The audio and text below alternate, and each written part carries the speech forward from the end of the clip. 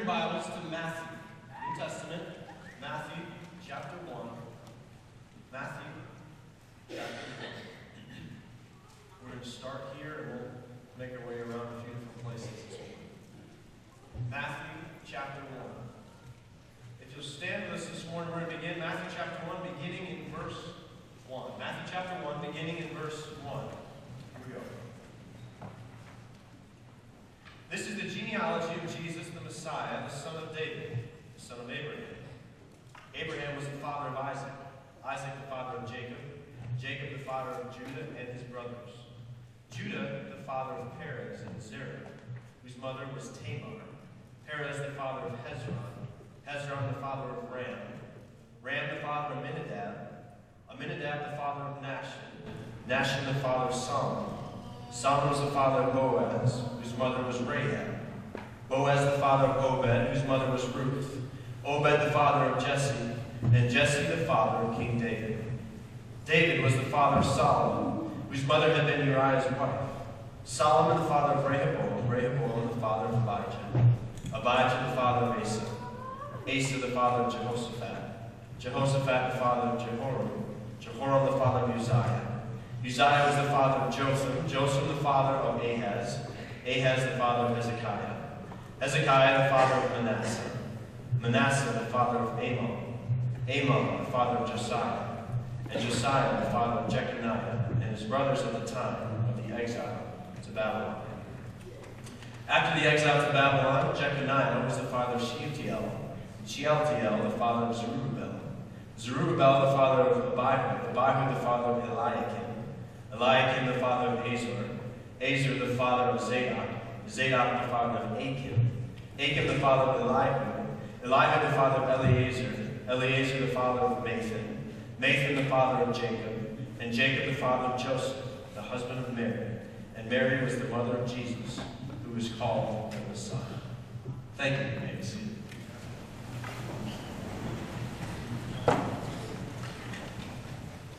All right, how many of you zoned out during that? Be honest with me. All right.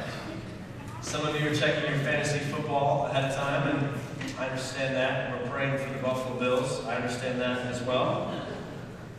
Well, how many of you come to a section like this in Scripture and really you just either don't read it all or skip it altogether? Because you feel like this is reference material. But maybe the least you could do is, those of you who are, we have a few in our midst this morning who are pregnant, you could look for some baby names in here. Amminadab, or Hezron, or Shealtiel. It's guaranteed to make your kids hate you forever if you use any of those names. So most of us are not into genealogy. Certainly someone else's genealogy. My background is that in 1770, a man named Jacob Wilson settled in Sardinia, New York. And basically, we do have the lineage and genealogy until about 2000. So that's 230 years the Wilsons resided in Sardinia, New York. I mean, basically that whole time. So the lineage is there, but now all of a sudden we're kind of going into this new phase where people have dispersed everywhere. What has been our family land and friends of family and all this different thing that's just kind of been built there in that Delavan Arcade area is now, in the early 2000s, just kind of spread all over the place. And so I would definitely see our next generation having to do a lot more work, whether it's through one of those websites or whatever, to be able to trace our lineage in the next 50 years or 100 years. And so some of you really get excited about that, going back and learning about your lineage. There's television programs about this. Some of you are excited about your own family, but the idea of researching someone else's family is kind of less than exciting. So why would you start the New Testament after 400 years of silence with a snooze fest, the genealogy of Jesus Christ? Well, the bottom line is if you're going to go look at that, it would be odd for him to do this, but really the genealogy here has everything you need to know about Christianity. This genealogy, the New Testament, starting in this way. So Tim Keller says the gospel is not good advice, the gospel is the good news. And so in our Bibles, we have Matthew opening up the 4 Gospels. And we start this way with Matthew's rendition of the genealogy. Why is it important? Well, most stories would start out, fairy tale would start out, well, once upon a time, or in a galaxy far away.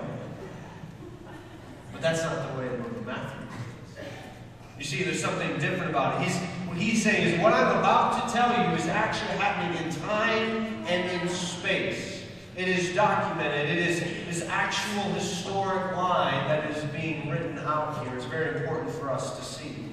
Christianity's most important feature, you need to understand, is that it is historically accurate. Because it's really what it's set up is not just the principles that Jesus taught us, but the actual person of Jesus Christ who lived and walked the earth.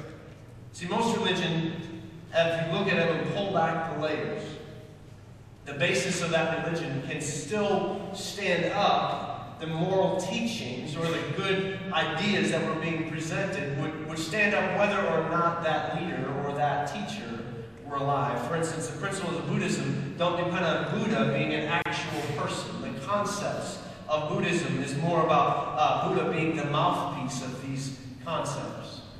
The same thing for Islam. Islam is a pattern for how Allah wants us to live. Muhammad was just the prophet who told us all about that. Muslims, of course, will tell you that he actually lived as a real, actual person, but the principles or the teachings of Islam are not dependent on whether Muhammad can be documented. It is not the case with Christianity. Christianity depends on a set of events that actually took time, in place, and in history, because the core of Christianity is not what Jesus taught us to do, but what he would do for us. So for those of you, and I've had people come and ask me this or tell me this, they read it on the internet or they got an email that said, did you know that Jesus wasn't born on December 25th? You realize the genealogy that I just read, or the documentation that we're going to work our way through over the next number of months, does not ever say December 25th. We do celebrate this time of year. It is more likely that it was earlier in the fall, that the weather was not quite this cold, or the timing of that. So it's something that's on our calendar that we celebrate in this way. I want you to understand that the tradition of Christmas and the documentation for historical events are not in conflict with one another. Do you understand that this morning? The Christ that we serve, Christianity that we follow, is not built upon once upon a time. No, Matthew starts this way. Look at verse 17. Let me read it again. Thus, there were 14 generations in all, from Abraham to David. There were 14 from David to the exile of Babylon, and 14 from the exile to the Messiah. Messiah meaning the promised deliverer. So if we really want to look at the long story short, which is where we've been a number of months, and as that music kind of starts each week, I hope that you kind of follow through that pattern again of where we've been and where we're headed. So where we've been is we started in creation in September, how it all began. And then we talked about the fall, how it all fell apart, how sin entered the conversation. And then we moved to the New Testament. We talked about redemption, of how it all turned around, and how Jesus walking the earth. And then now we're going to turn into this Act 4, the restoration of how it will all never end. And so as we're making this turn, as we start into this kind of new territory when it comes to Scripture, we need to ask the question, as many of you probably are this morning, why on earth would you be in the book of Revelation at Christmas? That's understandable. Let me talk you through some of our thinking behind it. Because C.S. Lewis says, if Christianity only needs one more bit of good advice, then Christianity is of no importance. If Christianity is all about good advice, then Christianity at the end of the day is of no importance. If it's merely a set of teachings to be followed, then it's a mistake. But if Jesus is the Messiah, if the one that we follow is the Messiah, if Jesus is the promised deliverer, if Jesus is the one he says he is, then he is coming back to restore his people. It's incredibly important for us to take the time to look at that and to be able to process this long story of where we fit into the story. Truth be told, I'm a bit hesitant to be diving into Revelation. That the bottom line, and it is revelation, not revelations. I make that mistake often, so if you catch me, just wave your arm in the air. But Revelation is actually one of the books that most congregations want to be taught from the pulpit because they don't understand it. And in the same way, most pastors do not want to preach Revelation because we don't understand it. And there's this really kind of complex thing that is going on, so we're going to need to be able to look at that. So if you're just going to sit down, it can be tough just to sit down and start reading. If you're in your quiet time in the morning, you're reading through Revelation, just kind of making your way through it, you come across some type of apocalyptic monster, you go, how am I going to apply this to my life today? It's challenging. Like, we get that. We understand that. We want to be able to look at that. So, others of you may not have read Revelation because it's just kind of spooky, right?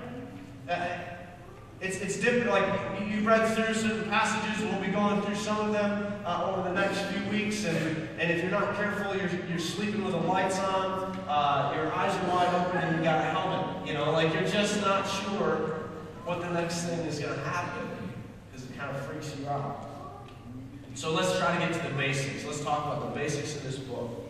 We're going to try to work our way through it, but keep in mind the big picture, the long story. And I'll do the best I can to bring you back to that again. Jesus restoring us to himself. Here's the big picture. The book of Revelation is a series of apocalyptic visions. Apocalyptic meaning end times. These visions about the end times. And there's this type of literature, is a predominant use of symbols and numbers.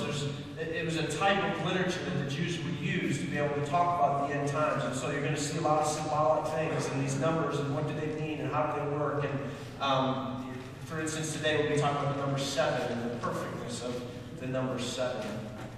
It is also filled with prophetic announcements.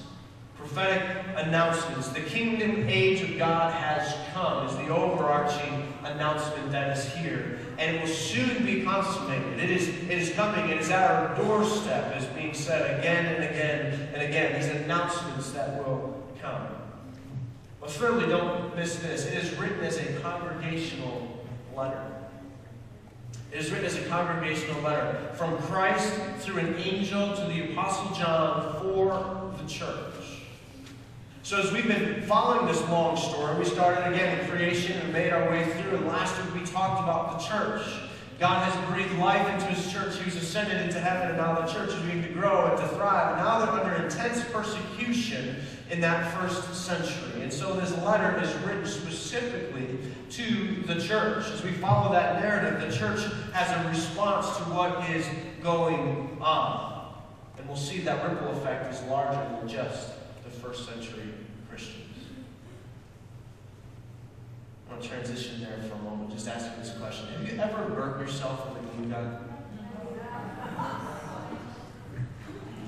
My grandmother passed away a few years ago, but one of the things we talked about at her funeral was her love of the glue gun. She felt like every problem could be solved with a little duct tape and a glue gun. And she lived through the Great Depression, and she saved all kinds of pieces and parts of everything, and she would just glue them all together all the time. And one of the things she did with us as kids is we have pictures of me and my next youngest sister. I had a Pepsi hat, and she had a Coca-Cola hat. That my grandmother, she glued these little bells on the hats.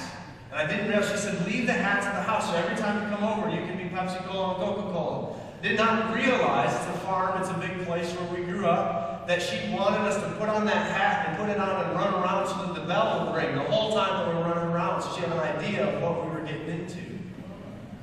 And if that bell fell off, we'd bring it to her and she'd hot glue it back onto the hat. Have you ever burnt yourself with a hot glue gun? It's a bad burn because it sticks, and there's nothing you can do until it cools off enough to be able to peel it away. And while it's burning you and singeing you, you just have to wait. Because if you touch it with the other hand, now that hand, and now you're stringing wounds back and forth between your two hands. So imagine, if you will, with me, your entire body covered with hot glue. John, the friend of Jesus. This is the type of persecution that he underwent. They could not stop him about talking about Jesus. And so they tried to boil him alive. They painfully put him there on this island of Patmos to die. They exiled him there after they could not figure out how to kill him or what the best way to persecute him would be. Eventually they stuck him out here on this island to die. Patmos, where the book of Revelation is written, is a rugged place. It's basically a rock in the middle of the ocean. And if you've ever made your way over to the Promised Land, the Holy Land, then you can take trips out to where they believe this island is, even to the cave where they believe that he wrote down the letter that we have in Revelation. It's about 6 miles by 10 miles, and by a modern-day motorboat, it would take a few hours of tossing and turning and throwing up overboard. Like, I don't understand or know how long it would take with a ship of the first century, but it would be a long, brutal trip. There's very little vegetation on the island because the storms are severe in that area, and everything basically gets washed off, and he was left there to die. So at the high points of this island is a cave, and again, in the history and the tradition would say that cave is where John wrote this letter. This letter where Jesus showed up and met with him. Jesus was his best friend. When you read the other books that John penned, you see him as the disciple whom Jesus loved. When Jesus was preaching and teaching and casting out demons, John was there because in addition to being one of the 12 disciples, he was this inner circle of James and John and Peter. These three men had privileged access to Jesus. Jesus raises Jairus' daughter from the dead. He was there. When Jesus was transfigured, John was there. When Jesus was being crucified, he says, "Take care of my mother, John. Take care of my mother." John's story is not just one to be admired, but to be imitated. That we would love Jesus in this way, that we would serve Jesus, that we would follow Jesus, that God could use us to make the name of Christ known. So John, because he's being persecuted and moved around and imprisoned and put on this island, he was leading multiple churches in that area and sending them letters. That's why we have the letters of 1st, 2nd, and 3rd John of showing them how to live this faith out. He was a church planter of the 1st century. But if you haven't your notes with you this morning, there's a white sheet of paper in your bulletin. This book is not about John. This book is about Jesus and the revelation of Jesus. Revelation is all about the revealing of Jesus Christ. So if you still have your Bibles out, you turn over to the book of Revelation. Book of Revelation 1, verse 1. It's page 1286 if you're using that Pew Bible in front of you, the New International Version. I want to read you the first 2 verses here of what John has to say about the revealing of Jesus Christ. Verse 1. The revelation from Jesus Christ, which God gave him to show his servants what must soon take place. He made it known by sending his angel to his servant John, who testifies to everything he saw, that is, the word of God and the testimony of Jesus Christ. The revelation of Jesus Christ. This book, this opening passage is all about revealing Jesus Christ. So now as we get here, as we get to open, the first 3 chapters you need to know are about the things that happened around the 1st century. That's what today's message will be, around the things that happened in the 1st century. The rest of the book, chapters 4 through 22, are primarily about future events. Now, this book has been studied and restudied and discussed multiple times, and so I would be remiss to tell you that that's not what everyone looks at this book to say. So there's actually 4 different interpretations of how the book of Revelation is laid out. There's the preterist. They believe that the book is fulfilled the first few centuries of Christianity, that everything that we read in Revelations has already been fulfilled. There's the historicist. And they look at this book and they see that Revelation is being played out in Western Christian history. And then that's where they can see all of the pieces of Revelation worked out. There's a futurist. I would fall into this camp. That are largely that chapters 4 through 22, as I just said, that these chapters are still to be fulfilled. They are still awaiting fulfillment. They are in the future. And then there's the idealist approach. The idealist looks at this book and they feel like everything is being fulfilled symbolically through the history of the church. And so that, yes, it is a book full of symbols, but there is that everything is symbolic and there is not any actual historical events that need to be determined. So as I said, I'm approaching this from a futurist to say the first 3 chapters are dealing with the first century Christianity, and after that, everything fast forwards into being fulfilled in the future. Abraham Lincoln once said, the best thing about the future is that it only comes one day at a time. So as we look at this book, and as we look at this passage, today we're going to be dealing with things that happened in the first century. And so next week, another time, one day at a time, I'll be digging into it all week again this week about what will be happening in the future. But let's just deal right now, one day at a time, with what is going on here in the first 3 chapters and what happened in the first century. We scroll down to verse 7. Verse 7. Revelation 1, verse 7. Look, he is coming with the clouds, and every eye will see him, even those who pierced him, and all the peoples on earth will mourn because of him. So shall it be. Amen. Verse 8. I am the Alpha and the Omega, says the Lord God, who is, who was, and who is to come, the Almighty. If you're following along in your bulletin, we've got that white sheet. There's 3 fill-ins I want to give you this morning. First, that you will look to the past. Jesus is the Creator God. I hope that this rather quick, and we understand that book, moving through the book of the Bible, all that's happened is that we see that Jesus is the Creator God.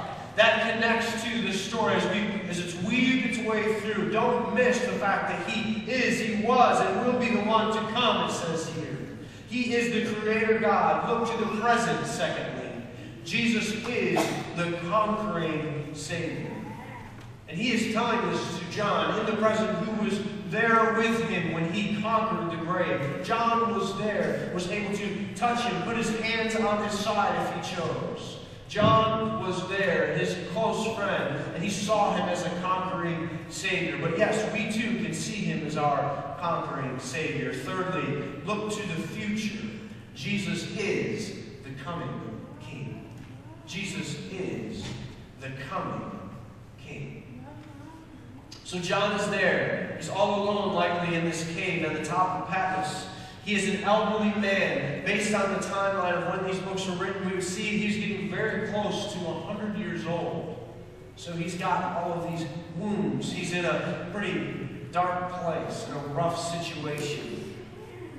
And Jesus shows up. And let's just step back and realize what Jesus does not talk about. When Jesus shows up on the scene, He does not say, John, how are you feeling? John, what can I do for you?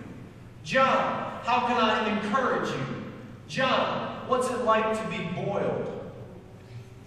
These are not the questions that Jesus comes to with John. That's not the conversation. But for many of us, that's actually what we do. We see Jesus as our personal therapist. Jesus is going to sit there and listen to me while I tell Him all of the trials and troubles that I went through this day. He's going to nod and smile and take a few notes, give a prescription so that my whole life is going to be perfectly fine and get better. Not so. Not the case with His dear friend, John. That is not how He approaches this conversation. John is suffering. John is hurting. And do you know that John didn't get any of those from Jesus? John did not get a bunch of ways that he could make his life better. What did Jesus want to talk to John about? His church. His church. John immediately did, he redirected the focus of John on all that he was going through. And he said, let's look at and talk about the church. As we tie together this long story short and realize what Jesus did when He died on the cross for your sins and for mine, and started and piloted and set up the mission of the church. This is what Jesus cared and cares about most. passionately. The church, its responsibility, who is left that still needs to meet Jesus? Who is hurting? Who is suffering? Who can we help? Who can we serve? Where can we grow? These are the questions. How can we mature? These are the questions that Jesus is asking the church. He's asking you and me this morning. So let's look. Revelation chapter 1, beginning in verse 9. The words from Christ to a church at war. Words of Christ to a church at war. We cannot miss the fact that that first generation church was under intense persecution. Rome had fallen, and in that process, the church was scattered in all directions. What does Jesus say to the church? Verse 9. I, John, your brother and companion in what? The suffering and kingdom and patient endurance that are ours in Jesus. I was on the island of Patmos because the Word of God and the testimony of Jesus. Why was he there? Because of the Word of God and the testimony of Jesus. He could not stop talking about Jesus until they finally exiled him to an island. Number 10. On the Lord's day, I was in the Spirit, and I heard behind me a voice, a loud voice like a trumpet, which said, you ever been around someone who has a loud voice like a trumpet? There's a few of you in this room that have those voices, and you don't realize that you have those voices. And you come up behind someone and say, hey! This was even more of that. Even more than Mark could possibly muster.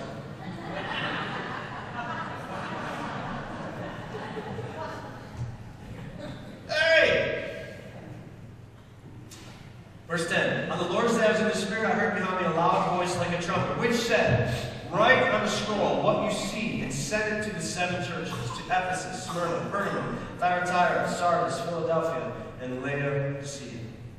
These are 7 existing churches in that area that John was pastoring, that John was writing to, that John was well aware of. This is what Jesus wanted to talk to, was the church. Fast forward, verse 17. John's response, when I saw him, I fell at his feet as though dead. Then he placed his right hand on me and said, do not be afraid. I am the first and the last. I am the living one. I was dead, and now look, I am alive forever and ever.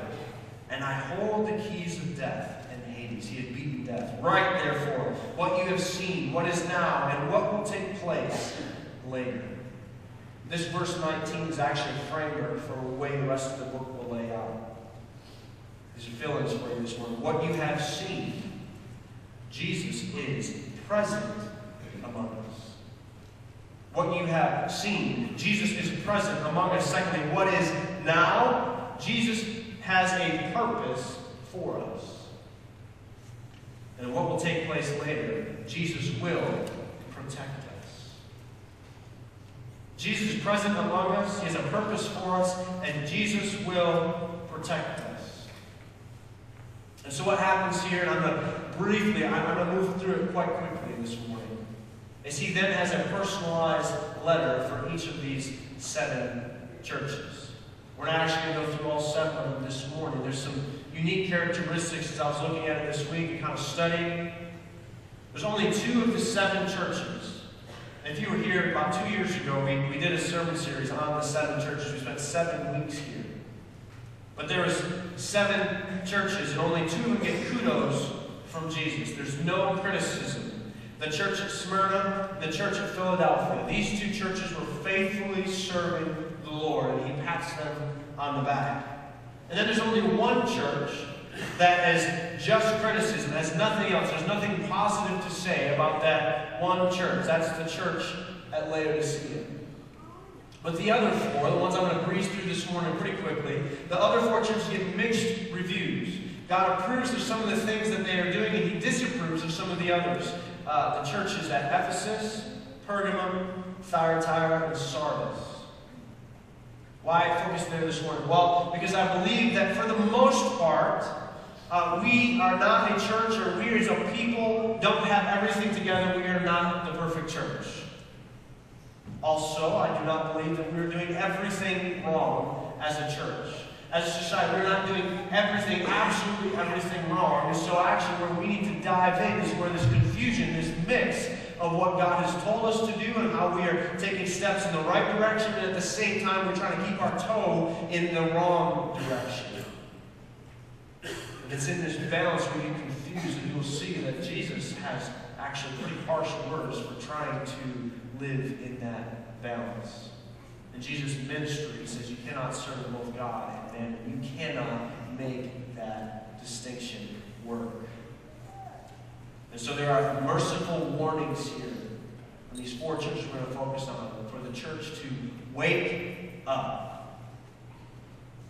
There is no perfect church. We are not the perfect church. So what are the four churches we're going to focus on? Ephesus first. Ephesus. This is in Revelation 2, beginning in verse 2. He says to Ephesus, I know your deeds, your hard work, and your perseverance. I know that you cannot tolerate wicked people, that you have tested those who claim to be apostles but are not, and found them false. You have persevered and endured hardships for my name, and have not grown weary. Yet I hold this against you. You have forsaken the love you had at first. Consider how far you have fallen. Repent and do the things that you did at first. Here's the bottom line of Ephesus. They were all head and no heart. They were all head and no heart. What do I mean by that? That they understood what was being taught. They were teaching and they were dealing with false teachers. They were dealing with wrongdoings in the church, but there was no love in what they were doing. They were all head and no heart. They had lost their first love. How many of you have been serving Jesus for years? And you've lost that first love. You've lost the spark of the day that you first met Jesus Christ.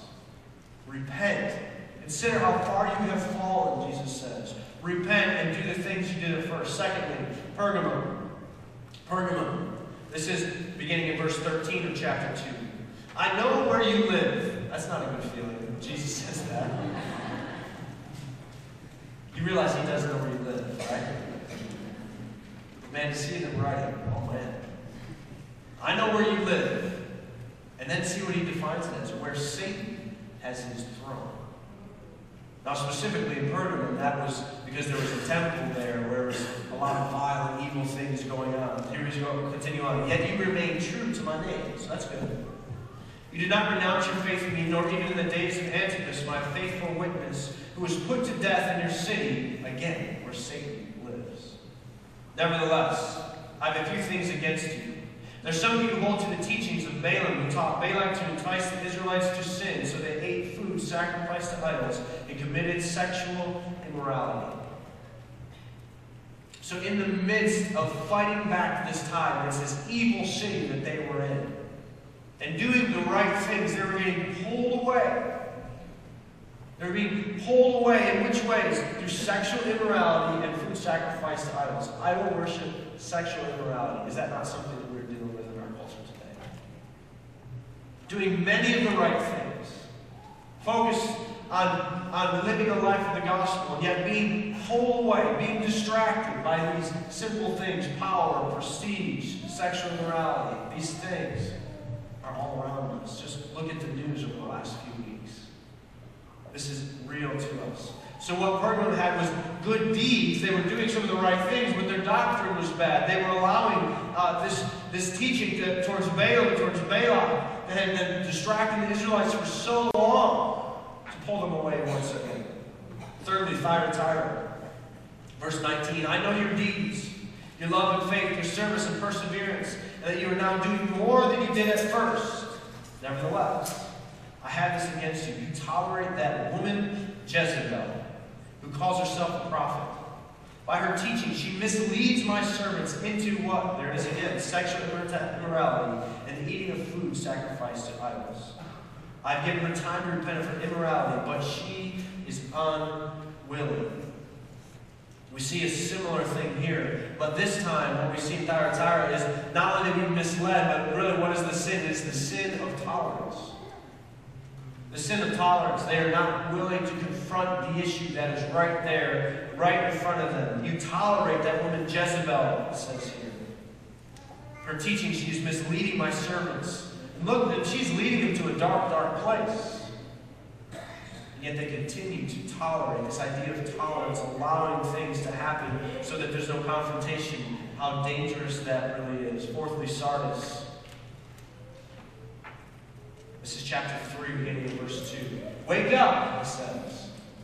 Strengthen what remains and is about to die, for I have found your deeds unfinished in the sight of God. Remember, therefore, what you have received, what you have heard. Hold fast and repent. But if you do not wake up, I will come like a thief, and you will not know at what time I will come to you. Yet, so first this is showing the negative, and then here's the positive. Yet there is a few people in Sardis who have not soiled their clothes. They will walk with me dressed in white, for they are worthy. There are a few of you who got mixed up in this filth, in this mess. Their clothes are still clean. They have stopped caring, Sardis has. They've stopped caring. They've become apathetic. They have stopped trying. It says the work is unfinished. You're right there, but then you gave up. I'll tell you, if you walk with other believers, there's so many times that you want to shout this to someone, or someone wants to shout it to you. It says you're on the right track. You're moving forward. You're taking the right steps, and then you just quit.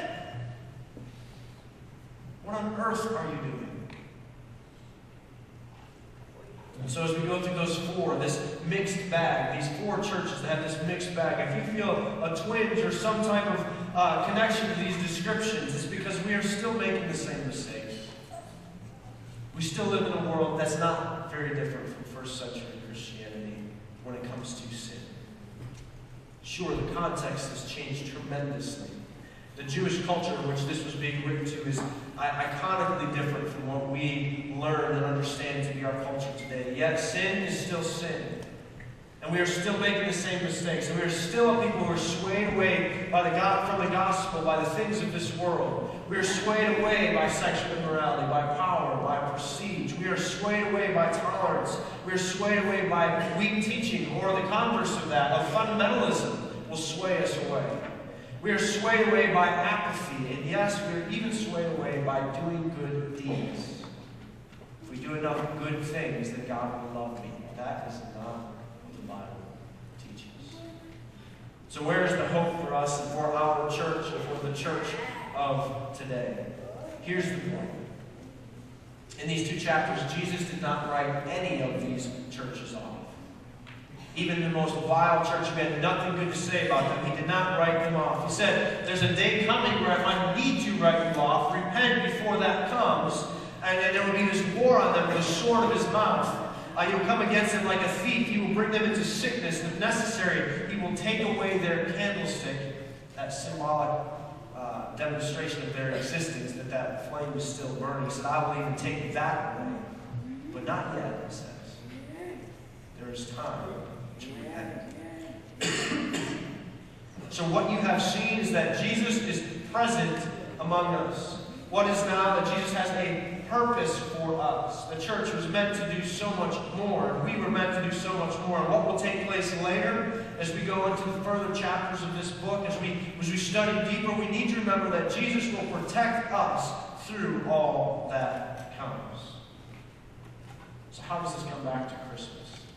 Go back again to Matthew chapter 1, please. Matthew chapter 1. Why talk about this at Christmas? Why does this matter?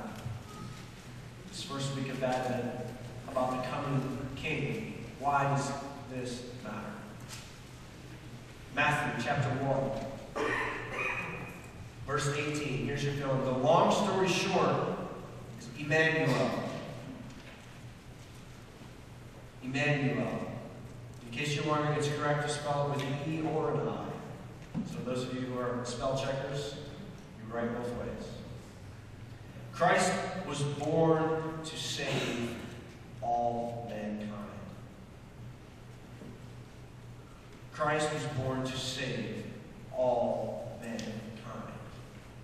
That is the hope that we have for Christmas. That's why we look at the book of Revelation and see Jesus coming and demonstrating himself and showing himself as the mighty conqueror, the victor, the king. That is what we need to see. Verse 18. Verse 18, Matthew chapter 1, verse 18. This is how the birth of Jesus the Messiah came about. His mother Mary was pledged to be married to Joseph. But before they came together, she found that she was pregnant through the Holy Spirit. Because Joseph was her husband, was faithful to the law, and yet did not want to expose her to public disgrace. He had in mind to divorce her quietly. He loved her dearly and did not want to make a disgraceful presence of her.